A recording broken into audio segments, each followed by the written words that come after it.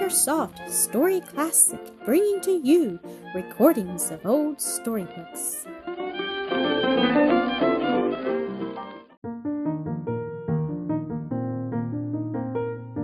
Chapter 6 of Joel, a Boy of Galilee. Recorded by Esterman Simonides. When Joel went out on the streets next morning, although it was quite early, he saw a disappointed crowd coming up from the direction of Simon's house on the lake shore. "Where have all these people been?" he asked of the baker's boy, whom he ran against at the first corner. The boy stopped whistling and rested his basket of freshly baked bread against his knee as he answered, "They were looking for the rabbi who healed so many people last night. Stay, do you know," he added quickly, as if the news were too good to keep, "he healed my mother last night. You cannot think how different it seems at home to have her going about strong and well like she used to be." Joel's eyes brightened. "Do you think he'll do anything for me if I go to him now?" he asked wistfully. "Do you suppose he could straighten out such a crooked back as mine? Look how much shorter this leg is than the other. Oh, do you think he could make them all right?" The boy gave him a critical survey, then answered emphatically, "Yes!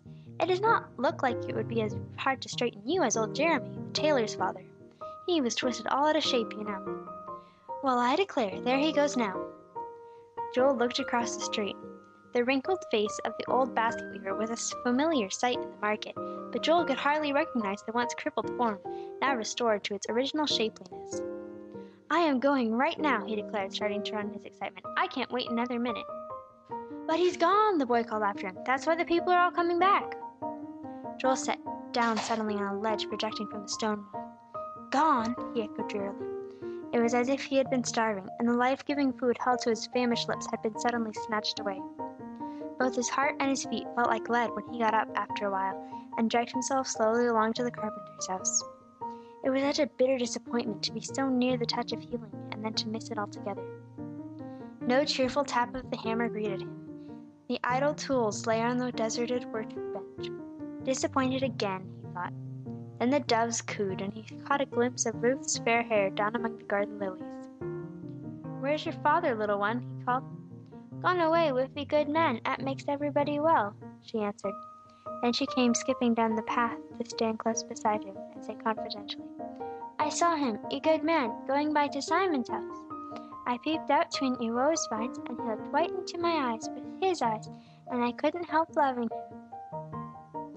Joel looked into the beautiful baby face, thinking what a picture it must have made, as framed in roses it smiled out on the tender-hearted one, going on his mission of help and healing. With her little hand in his, she led him back to hope, for she took him to her mother, who comforted him with the assurance that Phineas expected to be home soon, and doubtless that his friend would be with him. So there came another time to work by himself and dream of the hour surely dawning, and the dreams were doubly sweet now, for side by side with his hope of revenge, with the belief in his possible cure.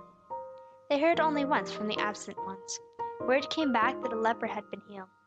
Joel heard it first, down at the custom house. He had gotten into the way of strolling down in that direction after his work was done, for here the many trading vessels from across the lake, or those that shipped from Capernaum, had to stop and pay duty. Here, too, the great road of eastern commerce passed which led from Damascus to the harbors of the west. So here he would find a constant stream of travelers, bringing the latest news from the outside world. The boy did not know, as he limped up and down the water's edge, longing for some word from his absent friends, that nearby was one who watched almost as eagerly as himself. It was Levi Matthew, one of the officials, sitting in the seat of custom.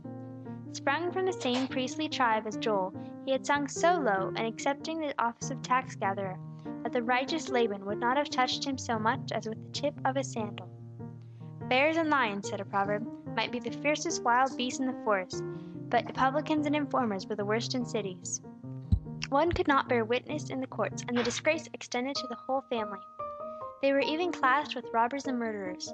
No doubt there was deep cause for such a feeling. As a class, they were unscrupulous and unjust. There might have been good ones among their number, but the company they kept condemned them to the scorn of high and low. When a Jew hates or a Jew scorns, be sure it is thoroughly done. There is no halfway point for his intense nature to take. So this son of Levi sitting in the seat of custom, and this son of Levi strolling past him, were socially as far apart as the east is from the west, as unlike as thorn and blossom on the same tribal stem. Matthew knew all the fishermen and ship owners that thronged the busy beach in front of him. The sons of Jonah and of Zebedee passed him daily, and he must have wondered when he saw them throw down their nets and leave everything to follow a stranger. He must have wondered also at the reports on every tongue, and the sights he had seen himself of miraculous healing. But while strangely drawn towards this new teacher from Nazareth, it could have been with no thought that the hand and the voice were for him. He was a publican, and how could they reach to such depths? A caravan had just stopped. The pack animals were being unloaded, bales and packages opened, private letters pried into. The insolent officials were tossing things right and left as they made a list of the taxable goods.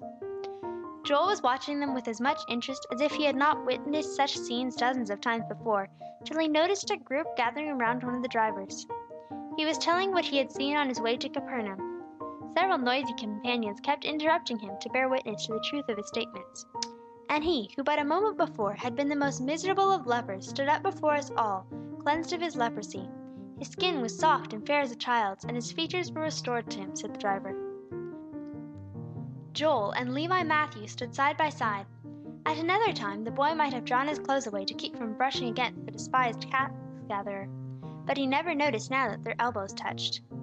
When he had heard all there was to be told, he limped away to carry the news to Abigail. To know that others were being cured daily made him all the more impatient for the return of this friend of Phineas. The publican turned again to his pen and his account book. He, too, looked forward with a burning heart to the return of the Nazarene, unknowing why he did so. At last Joel heard of the return in a very unexpected way. There were guests in the house of Laban again, one of the rabbis who had been there before, and a scribe from Jerusalem.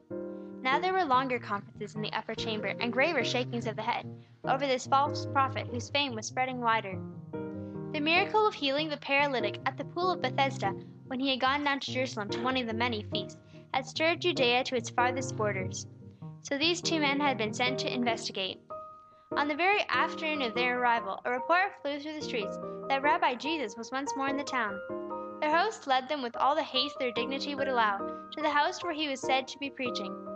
The common people fell back when they saw them, and allowed them to pass into the center of the throng.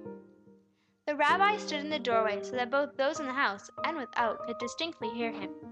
The scribe had never seen him before, and, in spite of his deep-seated prejudice, could not help admiring the man whom he had come prepared to despise. It was no wild fanatic who stood before him, no noisy debater whose fiery eloquence would be likely to excite and inflame his hearers. He saw a man of gentlest dignity. Truth looked out from the depths of his calm eyes. Every word, every gesture carried with it the conviction that he who spoke taught with God-given authority. The scribe began to grow uneasy as he listened, carried along by the earnest tones of the speaker. There was a great commotion on the edge of the crowd as someone tried to push through to the center. "Stand back! Go away!" demanded angry voices. The scribe was a tall man, and, by stretching a little, managed to see over the heads of the others. 4 men, bearing a helpless paralytic, were trying to carry him through the throngs, but they would not make room for this interruption.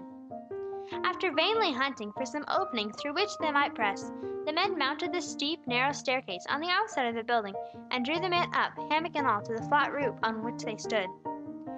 There was a sound of scraping and scratching as they broke away the brush and mortar that formed the frail covering of the roof. Then the people in the room below saw slowly coming down upon them between the rafters this man whom no obstacle could keep back from the great physician. But the paralyzed hands could not lift themselves in supplication. The helpless tongue could frame no word of pleading. Only the eyes of the sick man could look up into the pitying face bent over him and implore a blessing. The scribe leaned forward, confidently expecting to hear the man bidden to arise. To his surprise and horror, the words he heard were, "Son, thy sins be forgiven thee." He looked at Laban and his companion, and the 3 exchanged meaning glances. When they looked again at the speaker, his eyes seemed to read their inmost thoughts. "Wherefore think ye evil in your hearts?" he asked with startling distinctness. "Whether it is easier to say to the sick of the palsy, Thy sins be forgiven thee, or to say, Arise, and take up thy bed, and walk. But that ye may know that the Son of Man hath power on earth to forgive sins." Here he turned to the helpless form lying at his feet. "I say unto thee, Arise, and take up thy bed, and go thy way unto thine house." The man bounded to his feet, and picking up the heavy rug on which he had been lying, went running and leaping out of their midst. With Without a word, Laban and his two guests drew their clothes carefully around them and picked their way through the crowd. Phineas, who stood at the gate, gave them a respectful greeting. Laban only turned his eyes away with a scowl and passed coldly on. "The man is a liar and a blasphemer!" exclaimed the scribe, as they sat once more in the privacy of Laban's garden. "Only God can forgive sins," added his companion. "The paralytic should have taken a sin offering to the priest, for only by the blood of sacrifice can one hope to obtain pardon."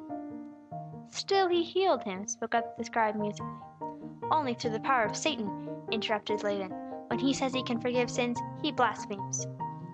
The other Pharisee leaned forward to say in an impressive whisper, "Then you know the law on that point.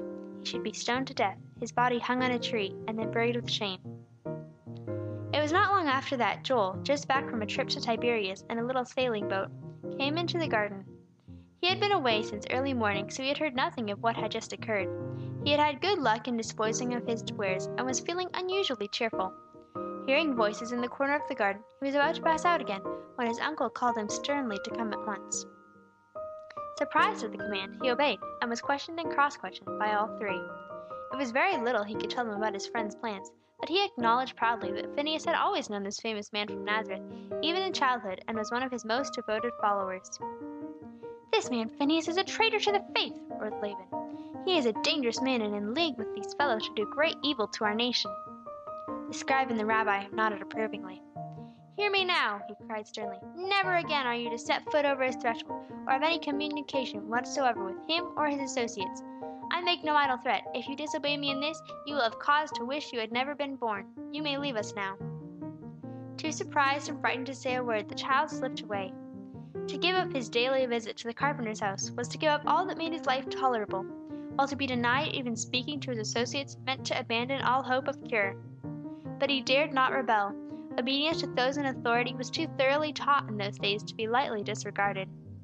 But his uncle seemed to fear that his harsh command would be eluded in some way, and kept such a strict watch over him that he rarely got beyond the borders of the garden by himself.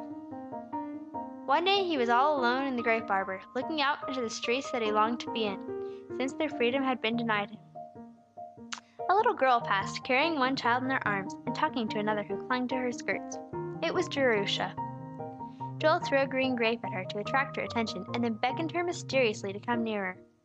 She set the baby on the ground, and gave him her bracelet to play with, while she listened to a whispered account of his wrongs through the latticed arbor. "It's a shame," she declared indignantly. "I'll go right down to the carpenter's house, and tell them why you cannot go there any more. And I'll keep watch on all that happens, and let you know. I go past here every day, and if I have any news, I'll toss a pebble over the wall and cluck like a hen. Then if nobody watches, you can come to this hole in the arbor again." The next day, as Joel was going in great haste to the baker's, whither his aunt had sent him, he heard someone behind him, calling him to wait. In another moment, Jerusha was in speaking distance, nearly bent double with the weight of her little brother, whom she was carrying as usual. "There," she said with a puff of relief, as she put him on his own feet. "Wait till I get my breath. It's no easy thing to carry such a load and run at the same time. How did you get out?" "There was an errand to be done, and no one else to do it," answered Joel, "so Aunt sent me." "Oh, I've got such news for you!" she exclaimed. "Guess what has happened? Your Rabbi Jesus has asked Levi Matthew to be one of his followers, and go around with him wherever he goes. Think of it! One of those horrid tax gatherers! He settled his accounts and gave up his position in the custom house yesterday, and he is getting ready for a great feast. I heard the butcher and the wine dealer both telling about the big orders he had given them. All the publicans and low common people that are his friends are invited. Yes, and so is your friend the carpenter. Think of that now! He is going to sit down and eat with such people. Of course, respectable folks will never have anything more to do with him after that. I guess your uncle was right about him after all." Both the little girl's face and manner expressed intense disgust. Joel was shocked. "Oh, are you sure? You must certainly be mistaken. It cannot be so." "I guess I know what I see with my own eyes, and hear with my own ears," she retorted angrily. "My father says they are a bad lot. People that go with publicans are just as unclean themselves. If you know so much more than everybody else, I'll not trouble myself to run after you with any more news. Mistaken, indeed." With her head held high and her nose scornfully turned up, she jerked her little brother past him, and went quickly around the corner of the street. The indignation of some of the rabbis knew no bounds. "It has turned out just as I predicted," said the scribe to Laban at supper. "They are nothing but a set of gluttons and wine-bibbers." There was nothing else talked of during the entire meal. How Joel's blood boiled as he listened to their conversation. The food seemed to choke him. As they applied one coarse epithet after another to his friend Phineas, all the kindness and care this man had ever given him seemed to rise up before him. But when they turned on the Nazarene, all the stories Joel had heard in the carpenter's house of his gentle, sinless childhood, all the tokens he had seen himself of his pure, unselfish manhood, seemed to cry out against such gross injustice. It was no light thing for a child to contradict the doctrines of the law, and in a case of this kind, little less than a crime to take the stand Joel did. But the memory of two faces gave him courage, that of Phineas as it had looked on him through all those busy, happy hours in the carpenter's home. The other face he had seen but once, that day of healing in the synagogue, who, having once looked into the purity of those eyes, the infinite tenderness of that face, could sit calmly by and raise no voice against the calumny of his enemies. The little cripple was white to the lips, and he trembled from head to foot as he stood up to speak.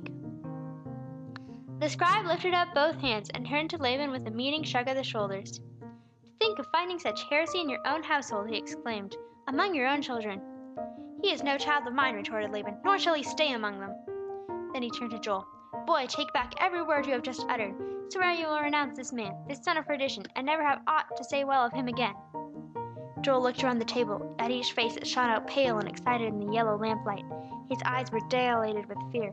His heart thumped so in the awful pause that followed that he thought everyone else might hear it. "I cannot," he said hoarsely. "Oh, I cannot!" "Then take yourself out of my sight forever. The doors of this house shall never open for you again."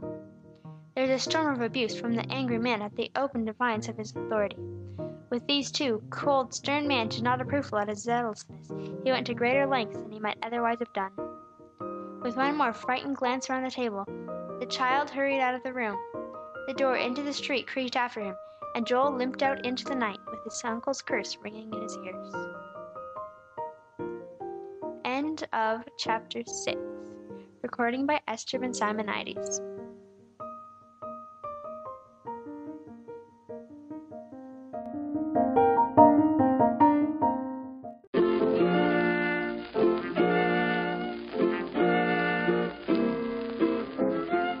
Thank you for listening to another episode of AcreSoft Story Classic.